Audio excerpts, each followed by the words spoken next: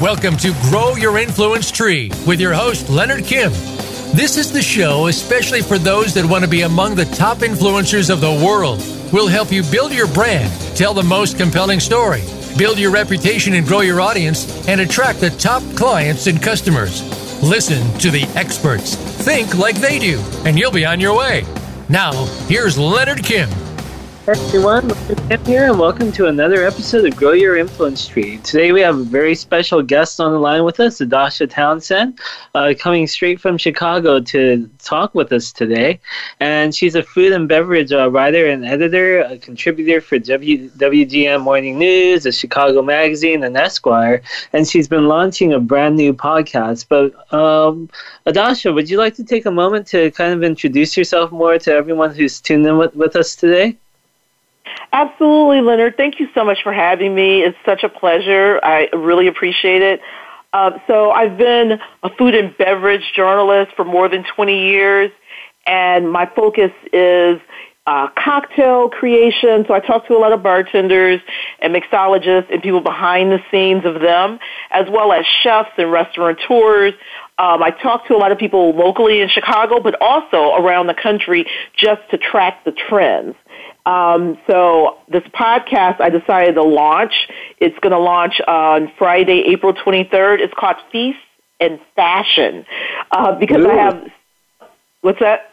I said, ooh. Because those are my two passions, fashion and food. And so I decided to finally combine the two, talking to chefs and bartenders and so on and so forth, and asking about their personal style, what inspired them, because everyone is different, their culinary point of view, and so a lot of times that influence comes from their own personal style and how they move in the world. Yeah, I could see that. I could see that being a pretty big hit. I hope so. Like I said, it launches next Friday, which is April 23rd, and I was just tooling around in my head when I was approached to launch this podcast by the It's Eat, Drink, Dine Network, food podcast network. When they first approached me, they were like, we want you to come up with a unique concept for a culinary podcast. And I was like, what could I do that's kind of different? And so food and fashion. That's a pretty good mix, and I bet it's going to be a creative show.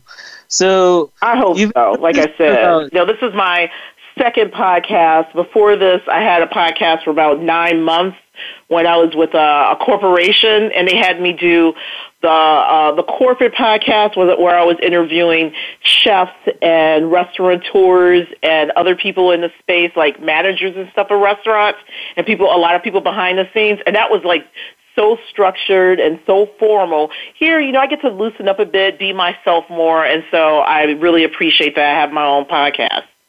Nice. So you said you've been doing this type of work for about 20 years. Did you just stumble upon it? Was it something you went to school for? How did you kind of end up in this field? Okay, yes, I literally stumbled into it. I went to journalism school, and I was hoping to be a fashion designer or writing about fashion and all the fashion designers at the time. I moved to New York for a while, and I had an internship with Essence Magazine, and instead of putting me in the fashion section, they put me in the food section. So I had to edit recipes, interview chefs, and so on and so forth. And I was bored at first because I was like, I don't know anything about food. Why am I doing this? And then when I moved back to Chicago, that was at the same time the trends really started happening in Chicago, where it was more than just food, was more than just sustenance. It was more about going out and being seen and going to the next cool spot, restaurant-wise.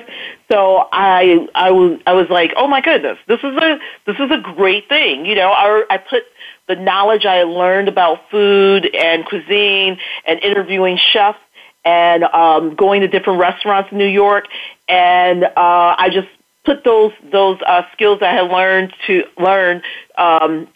restaurants in Chicago. Cool. So you unintentionally became the life of the party.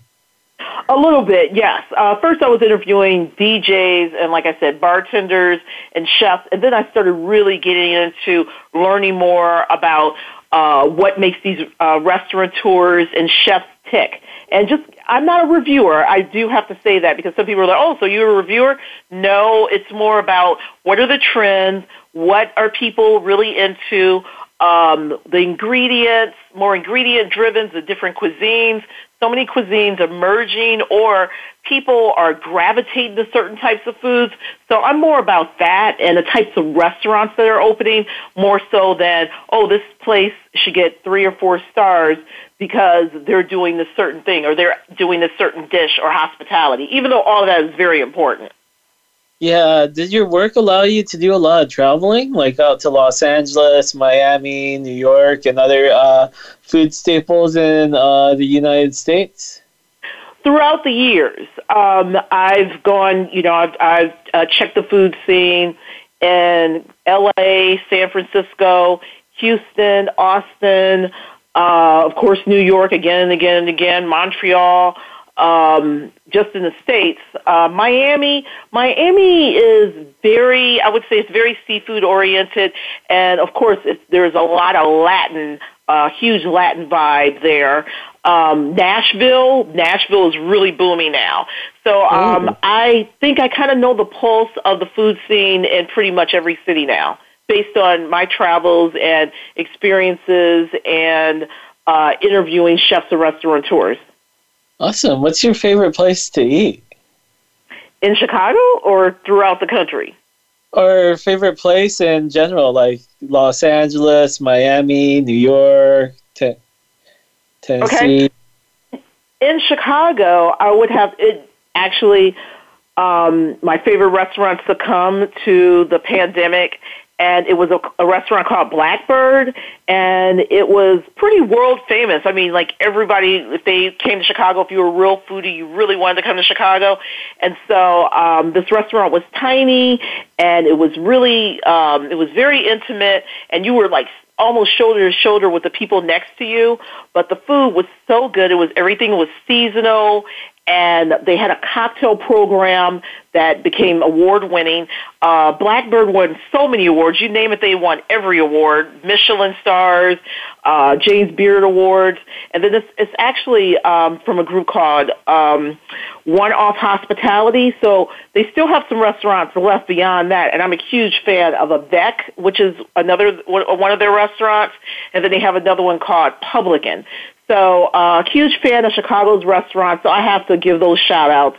But then in Nashville, which is kind of like my second home because I have a lot of family there, I like a lot of the restaurants there, a lot of homegrown restaurants, a lot of restaurants that are in the neighborhoods. Nice. In the, very southern focused. So are a lot of these people the people that you're going to be inviting on to your food or Fashion and Feast podcast? I hope so. It's not going to just be Chicago chefs and restaurateurs I've met throughout the years.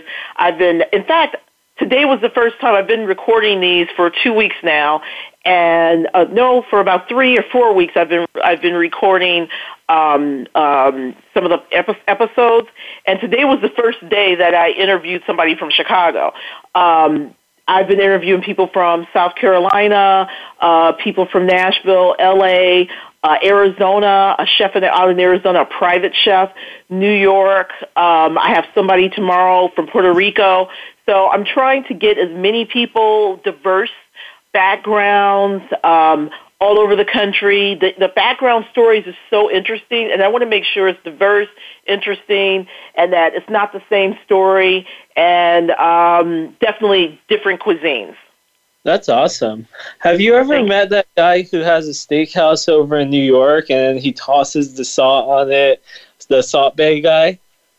I have not met him, but it's funny that you mentioned him because I write for this one of my many jobs because as you said in the beginning, I write for several publications. This one publication I write for I write about all the steakhouses in the country, and I didn't realize that Steak Bay has so many restaurants in the world. He has so many of those. I thought there was only the one in New York, but there's one in Miami, there's one in New York, and there are a bunch in Europe, and there's one in Abu Dhabi. So there's so many of his steakhouses, and they look pretty good. But he has a burger on the menu now that looks delicious. Oh, nice. Yeah, I thought about going, then I saw the prices, and I was like, I don't know. Is he going to be there? If he is, then it's worth it. If he's not, right. I don't know. It's definitely expensive, and I think that's why he added a burger on the menu at some of the locations just to bring down the price. But the price, it's not going to be like your regular fast food hamburger. It's going to be, the price is definitely going to be a little up there, too. I have a feeling, because the meat is premium. The burgers are, burger patties are premium. Nice. That's pretty awesome. So, throughout the years, like, did you find that it was a pleasurable experience really going through the journey of becoming a journalist?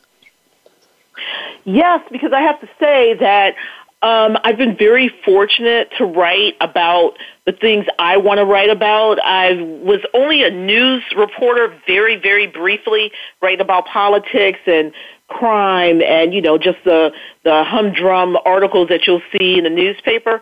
And I quickly got out of that. I got into my beat, and I got to write about exactly what I wanted to write about, and that's and cover it as well as on television and radio. So I was very fortunate to have a pretty fun and vibrant journalism career thus far. Awesome. Do you feel that your career has opened up a lot of doors for you to do a lot of different things that you never thought were possible? Absolutely, because when I went to journalism school, I went to be a magazine editor, writer. I never thought anything else. My dream was to become, an editor at Vogue or Essence or something like that. And I never thought anything else beyond that. It was always, I'll get to interview all these designers up and coming and these famous designers and models and stuff like that. And I never thought about being on television and doing reviews on television and radio and writing a few books. I never imagined. I figured at some point I would write a book of fiction or something like that, but never had I imagined that I would be doing regular television segments, and podcasts weren't even around when I was coming out of college. So this is something that is very new for me. Oh, wow. How many books have you written? I've written a few books. None are fiction yet. I'm working on that. All of them are culinary focused. I did a guide to Chicago called Cheap Chow Chicago in the early 2000s, and then I wrote some biographies. There were ebooks, but they were books. Nevertheless, like a biography on Beyonce. I think I did one on Whitney Houston. I can't even remember. It was like a bunch of long-form books that I wrote, and some dietary guides that this publishing company assigned me. It was just kind of fun, just to add to my portfolio of things that I've done. Oh, cool. Were you able to meet like Whitney Houston and them, or were you just or when you were writing the book, or no? No, I did not get to meet Whitney Houston, unfortunately, but I did. When I was at the Chicago Tribune, I did review one of her final concerts, and it was something else. It was very emotional. Awesome. Yeah, that must be a pretty significant experience, seeing one of her final concerts. I saw Prince's very last concert in Chicago, and that was in 2000. I think it was the summer of 2013. And the way I got on the list is hilarious because because I haven't covered music, live concerts in years. I've only been food and fashion and that sort of thing. So from what I understand, Prince was the final call. He was the only one who was going to approve the guest list. And so I was like, okay, I'm doomed. He's going to look at my name like, who is this person and what does she write? And so when they told me that Prince has approved you to be on the press list, and I was like, oh, you've got to be kidding me. And the only reason why he did that was because I said that, I was going to it was at City Winery in Chicago. So, I had the wine aspect, so I could get that in there somehow. It was still kind of foodie because it was at this very popular, the concert was being held at this very popular restaurant in Chicago. So I kind of got that in there. So, But yes, I attended Prince's very last concert in Chicago, and it was a blast. And he sang pretty much everything. It was fantastic. I was so happy because it was the only time I got to see Prince live. Wow. That must have been a spectacular experience, and that press pass must have worked wonders, especially with him being able to approve it. Yes, and to know that it kind of like sent chills down my back knowing that Prince saw my name and was like, yeah, okay, she can come. And I was like, Prince was approving the press list. That just sent me through the roof. I was like, wow, that's such an honor that Prince pays that much attention to details that he approves the press list, and I somehow made the list. And it was a very short list from what I understand because it was a standing room only concert. They had to take all the tables out, so there wasn't enough room. There wasn't a lot of room as it was, but then I was warned, absolutely no videos and no cameras or you will get kicked out. And of course I didn't do that, but I saw his people. I saw the security actually physically remove people for taking video at that show, which was hysterical to see. It was wild. That's crazy. Well, I think this is a great note for us to leave off on the commercial break. Where can people find you online, Natasha? If they go to TownsendMediaMagic.com, that's where all my articles are. They're there, my podcast information, and some other cool things that I'm working on. It's all on that page. Okay, perfect. And you can always find me at Mr. Leonard Kim on Twitter, and we'll be back after this commercial break.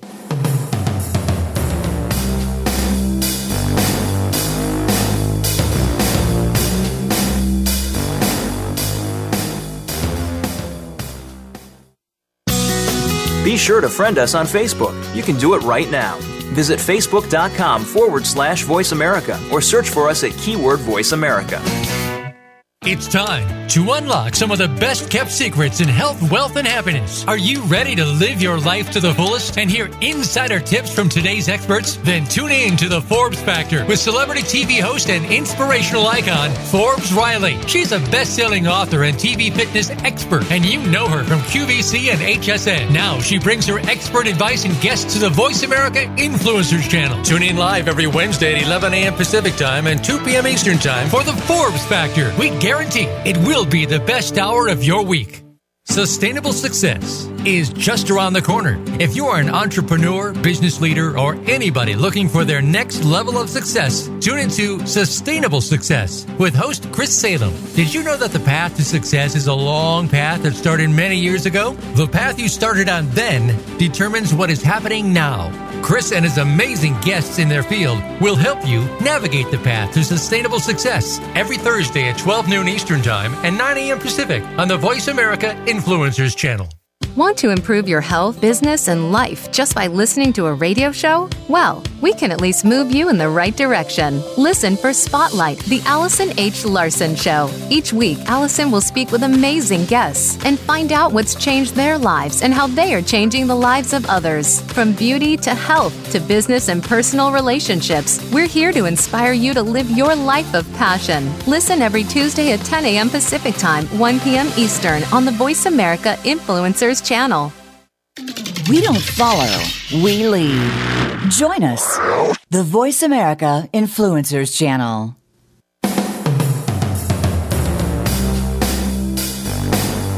This is Grow Your Influence Tree. To reach Leonard Kim or his guest, call into the program at 1-866-472-5795. That's 1-866-472-5795. Or drop a line by email to hello@leonardkim.com.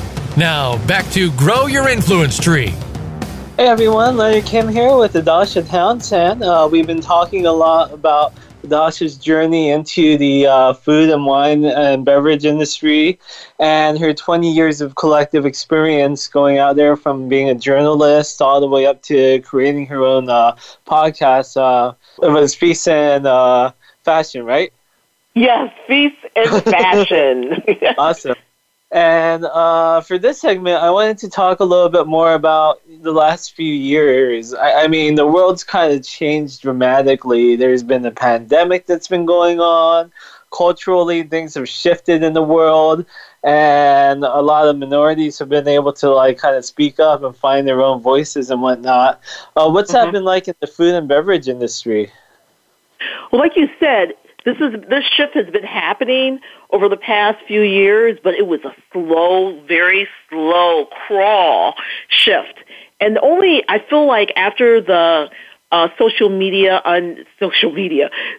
unrest from last summer, things really came to a boil.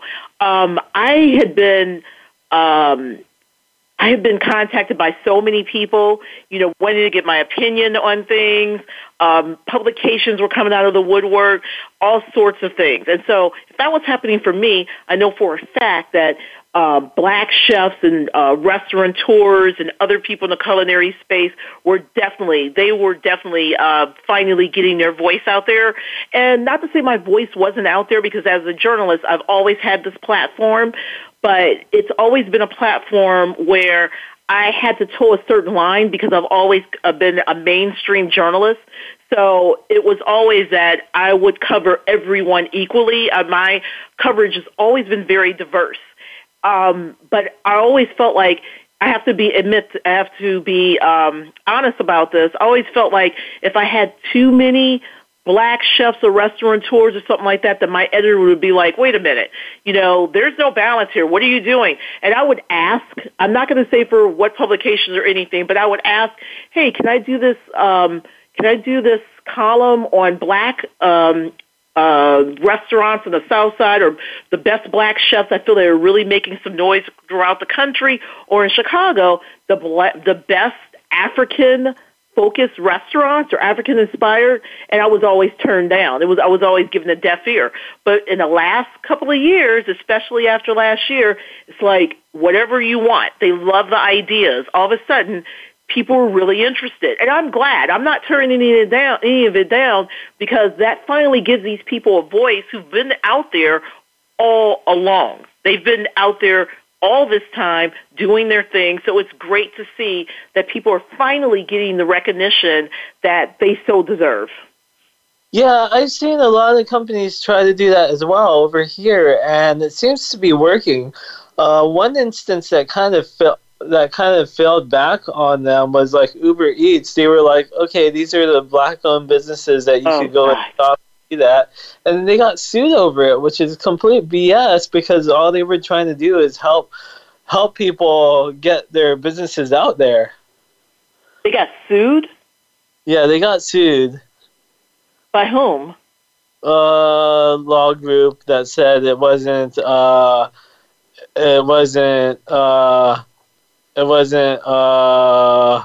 was being discriminatory? Huh?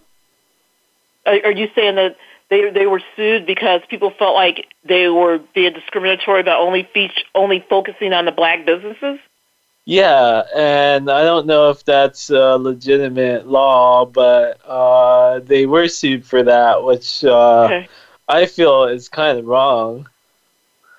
Well, what's interesting is that when I would see the black restaurants pop up on the Uber Eats app, a lot of those restaurants were not black owned.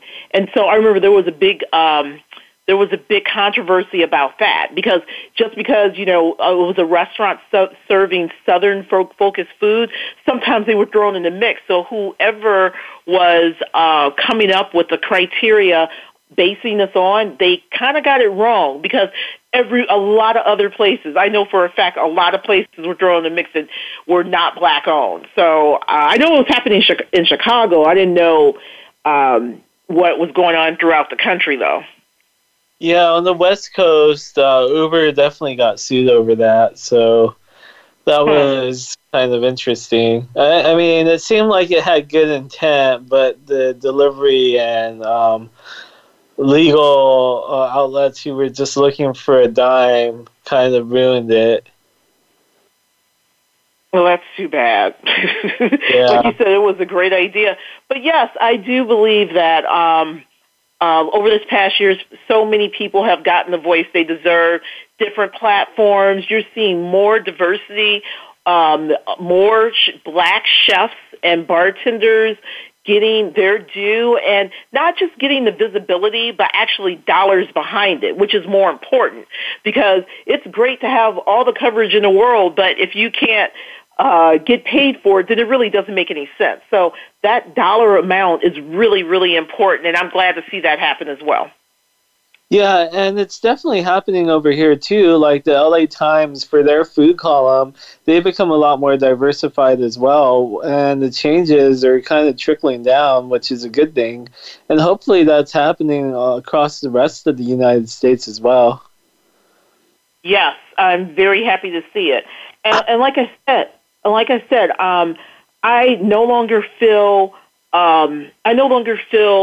timid to pitch some of the stories that I had been trying to pitch for years. I feel like now they're welcoming them with open arms, or sometimes they're coming to me and saying, hey, can you do this? Or please make sure that you have this, that, or the other in your column or in your writing. Make sure you're representative of all communities. And so I was like, oh, I finally get a chance to do what I really want to do.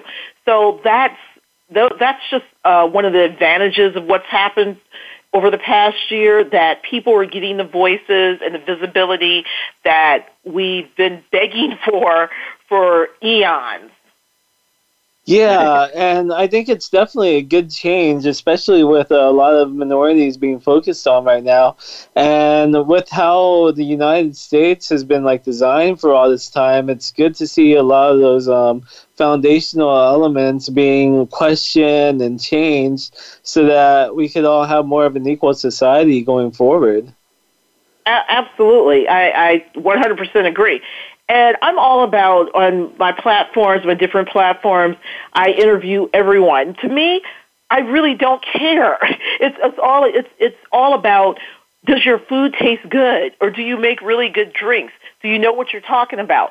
Do you have a personality? Those are the important factors for me to interview someone, whether it's for the upcoming podcast or whether it's for one of my articles. It's someone who has a voice.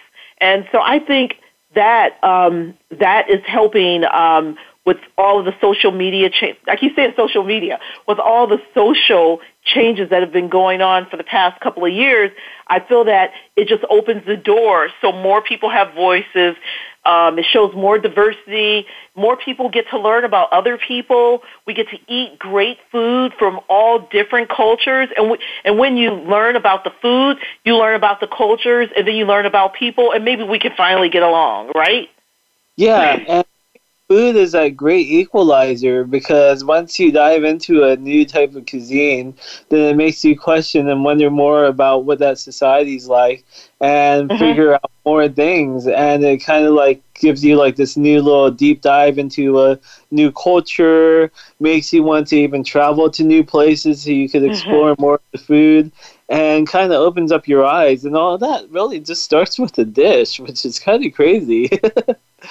I know, because you can say so many stories with one dish. There's so many stories when you, like you said, when you deep dive and go into each ingredient and find the stories behind those ingredients and why people are using those particular ingredients in a dish, or there's the techniques, or where you learned that dish from, how many different varieties of that dish. It tells so many stories. And so yes, you're getting me all excited.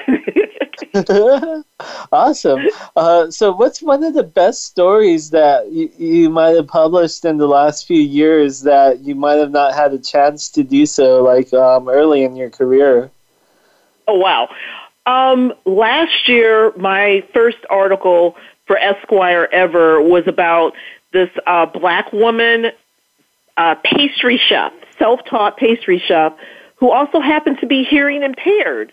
And when I pitched the article to my editor, she was like, that's really interesting. We've never featured a pastry chef before in our restaurant coverage, and B, I don't think we've ever featured a chef with a disability. and I hate to use that word disability, but the fact that she was hearing impaired, it brought about some challenges, and we talk about that in the article that I wrote about some of the challenges that she faced.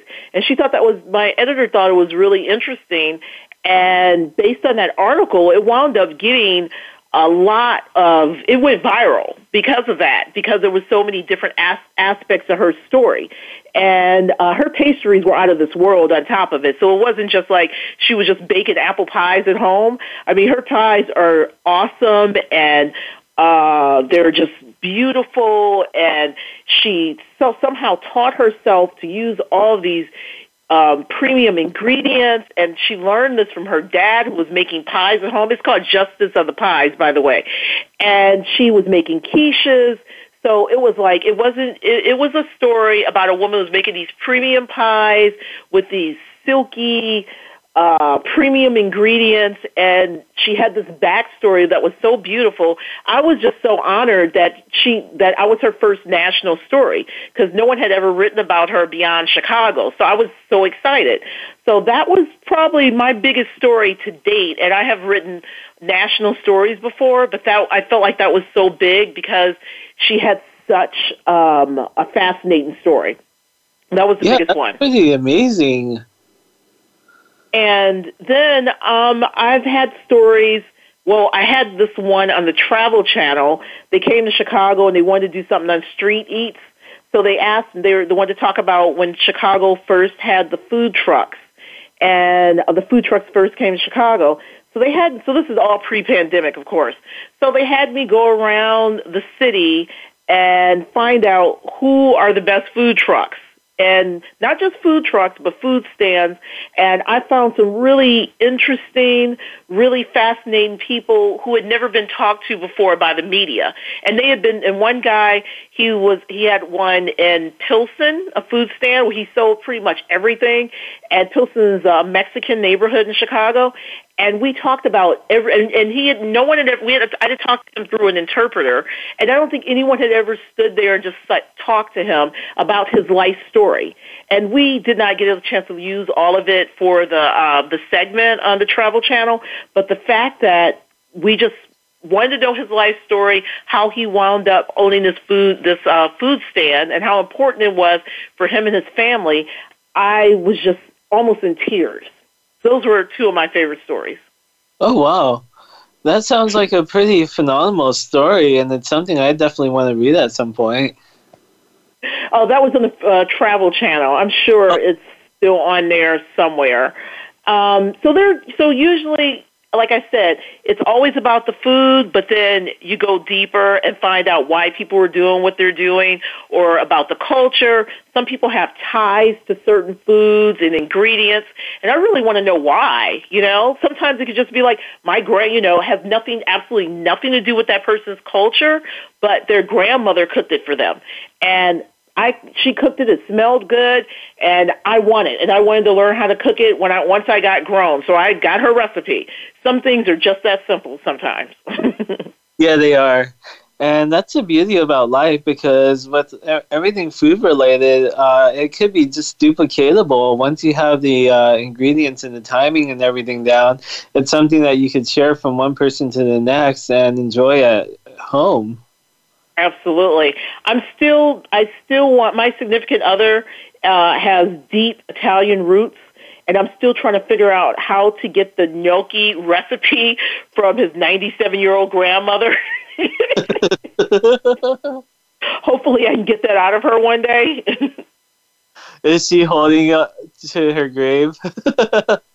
I think she may have taught people in her family, but I'm still considered an outsider. And I don't think, usually when we go to her house, she's already cooked everything, so I can't even sneak over her shoulder and look to see how she's doing stuff, because she's already cooked everything. She cooks everything from scratch. The meatballs, of course, the pasta, the gnocchi, she hand rolls herself every little piece. So I just want to learn how to make gnocchi. It tastes so good. I'd probably make it every week if I learned how, but it's one of my favorite dishes, and I just want to learn how to make it. I really do, and make it perfect. Yeah, I mean, it sounds interesting, especially since she makes it all by hand to kind of get into that process. And it's not an easy thing to learn either. No, it's not. And she's, like I said, she's 97 years old, and she has her own family recipe for it. So I'll probably never get it. He doesn't even have it. So. Well, it's about time for another commercial break. Where can people find you online again? TownsendMediaMagic.com. That's where my podcast information is, and all of my articles. My newsletter is a culinary-focused newsletter that talks about everything that's going on in the industry, especially as we're going through this pandemic. Awesome. And you can find me at Mr. Leonard Kim on Twitter, and we'll be back after this commercial break.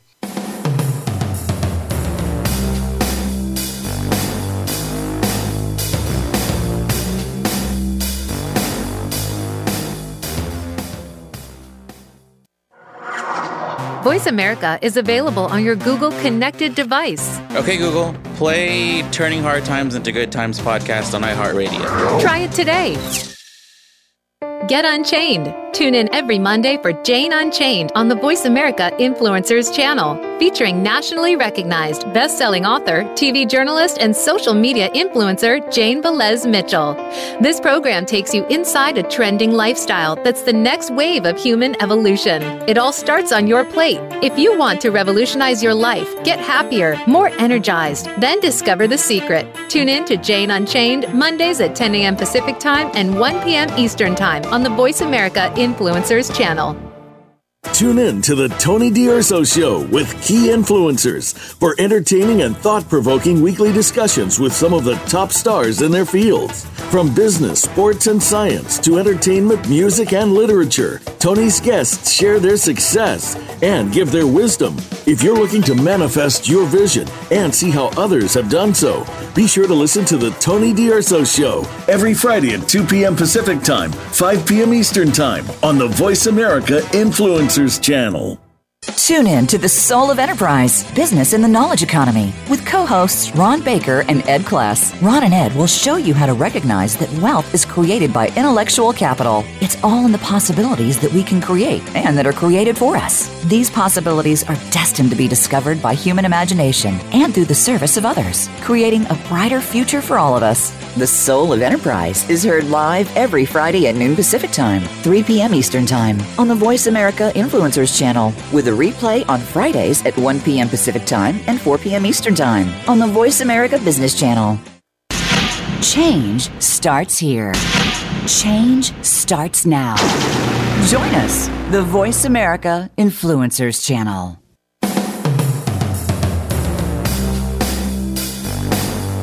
This is Grow Your Influence Tree. To reach Leonard Kim or his guest, call into the program at 1-866-472-5795. That's 1-866-472-5795. Or drop a line by email to hello@leonardkim.com. Now, back to Grow Your Influence Tree. Hey everyone, Leonard Kim here with Adasha Townsend, and we've been talking a lot about culturally how things have shifted and how food and beverages have really grown in the United States. And one thing that we wanted to kind of move into now is bringing everything home. Like during the pandemic, a lot of families have spent a lot more time together. Cooking has become more of a thing. And Adasha, you've had the opportunity to learn from some of the best chefs and mixologists in the world, right? Yes. At the beginning of the pandemic, probably it was actually the second week we were in Chicago, so I would say mid-March of last year, I started this thing called the Instagram Live Culinary Series. So I was going on Instagram Live for pretty much every day at the beginning, and I was talking to different chefs and bartenders and wine experts, and just getting their culinary point of view. And that's how that spiraled, of course, into the Feast and Fashion podcast. But I was having these guys make cocktails. They were making their favorite dishes, comfort food dishes. I'm still only doing it. I'm still doing it maybe once a week now, but then, nobody was doing anything. Everybody was just sitting at home. So everybody's got all this food at home and ingredients because we were doing nothing but, grocery shopping. So when I was talking to these guys, I'm like getting all these ideas for recipes and watching their techniques that it just made me a better home cook. It really, really did. Yeah, and I could see that, especially being able to be around some of the best chefs in the world. And being able to bring that home, were there certain things that you asked these chefs so that you could kind of duplicate their recipes? Well, there was one chef in particular that, oh my God, he was so awesome. He was making a salmon dish. It was like salmon and I believe pasta. Yeah, it was a salmon and pasta dish. And he was Cuban. He's Cuban, but he made this. He was like, I can cook anything. And so he decided to do this. So I'm a huge fan of salmon, especially cooking it at home because it's the one fish that I know I won't ruin. It's just really easy for me to make it. So he was giving me all these tips on how to perfectly sear the salmon. And he's like, yeah, don't ever put it above 4, on the 4 level on your stove. And then he's like, just put a little oil in there and make sure that that's crackling before you even put the fish in there. And then constantly rotate the fish to make sure that it's getting all the way through. Season it well, of course, before you put it in there. And then he was, what else did he say? He just gave some really, really good tips, how to flip it perfectly. And I have not had a bad piece of fish ever since I talked to him. Not that I ever did. Said it was perfect to a T, that fish, that salmon. Mm-hmm. That's amazing. Yes. And then just the ingredients, lots of herbs. This other woman that I talked to, she had her own spice. She has her own spice company, Savor Spice Company, and she's African American, so she really leaned into her heritage, and she made this African curry spice that she has. She made that. She has jerk spice. She has all these different spices. And so after talking to her and just talking about these spices, and she's talking about all the ingredients in them and that they don't contain a lot of sodium in them, I have to get some of that. So I ordered a bunch, and I just started using it on all of my food, on the chicken, I used it on steak one time, the salmon, and watching her techniques, reading her recipes. I've been putting my own spins on them, of course, but using her spices and her seasonings, I really felt took my food to the next level. It really did. Nice. Mm-hmm. What do you... Oh, go on. No, I'm sorry. Go on. Oh, what do you think each person's unique food experience says about themselves? That's a very good question. I just feel that one person can make fish completely one way than another person, and that's based on where they grew up, what experiences they have throughout the years, or what have you. But if we pay attention to each other, we can learn stuff from each other. Because like I said, I've been cooking salmon for years, and the things that he told me to do with that fish, I had never done before. And putting that young woman's spices on that fish turns into something completely different. So I just feel that culinarily, we can all learn from one another. I truly believe that. It's a way to get people together. It's an experience that we learn from and then stack on one person's experience to another person's experience. And when we stack on a few different things together, then what we end up with is some kind of new masterpiece. Absolutely. Like gumbo. Yeah. Gumbo has so many different cultures in that one pot. They have Asian influences, West African influences, French influences, I believe Cuban influences, so many influences in that. American, of course, Southern American influences just in one pot. So I think that's a pretty good metaphor for what we learn from one another. Yeah, I haven't had gumbo for a while. It seems like I should probably get some in the next few days. Where do you get good gumbo in L.A.? No, you just get gumbo. You don't get good gumbo. when I go to LA, I want fresh fish and sushi. And you guys, I haven't been there and since this is embarrassing. Oh wait, no, I last time I was in LA was for my birthday, and that was in 2017. And we went to Santa Monica, and spent the day. And I remember I had a lot of fun there. Is Santa Monica where Shutters is? Let me check. Yes, I believe so. That hotel, and just a lot of fresh fish, a lot of fresh ingredients, and not a lot of barbecue out there, or a lot of southern focused food out there. But there's good food in LA if you know what you're looking for. I mean, like really hearty food if you know where to look. Yeah, barbecue, we have a pretty good spot called Robert Earl's Barbecue, but it's all the way down in Long Beach, and it's like an hour away from the city. That's a long way. The next best place is like halfway in between here and not halfway, more like 2/3 of the way in between here and San Diego, so that's kind of a stretch. Wow. Yeah. That's a long way to go for barbecue. Yeah, we don't really have that many good local options. You got to come to Chicago to get some good barbecue. Yeah, I do. You have to show me around next time I go. Chicago has the spots. It really does. All over the city, not just in one neighborhood either. Yeah. Hopefully when this pandemic lifts up, I can take a trip out there. Same for me, going to LA. Like I said, I haven't been there since 2017. It seems like a million years ago.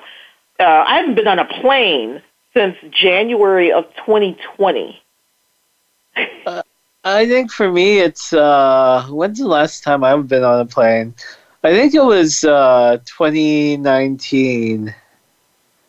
Oh wow! Yeah, it seems foreign to get on a plane right now for me. Oh, actually, no. I went on a plane in November last year, but then the whole plane was absolutely empty. Wow. You were the only person on the plane? No, there were like 5 people. Oh.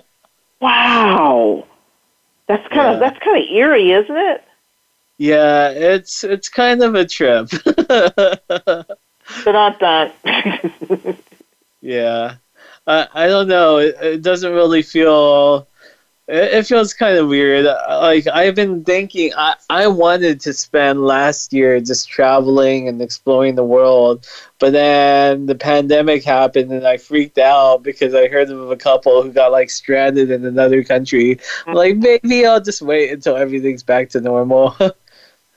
Wow. What's your dream place to travel? Where do you want to go, really?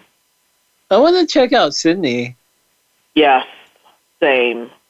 Absolutely. That's definitely on my bucket list to go to Sydney, Australia, and South Africa. Yeah, South Africa looks fun too.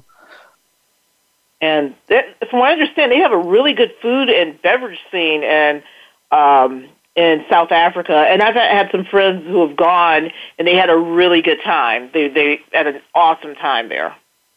Yeah, I chat with a few people here and there from South Africa online, and they seem like a lively bunch.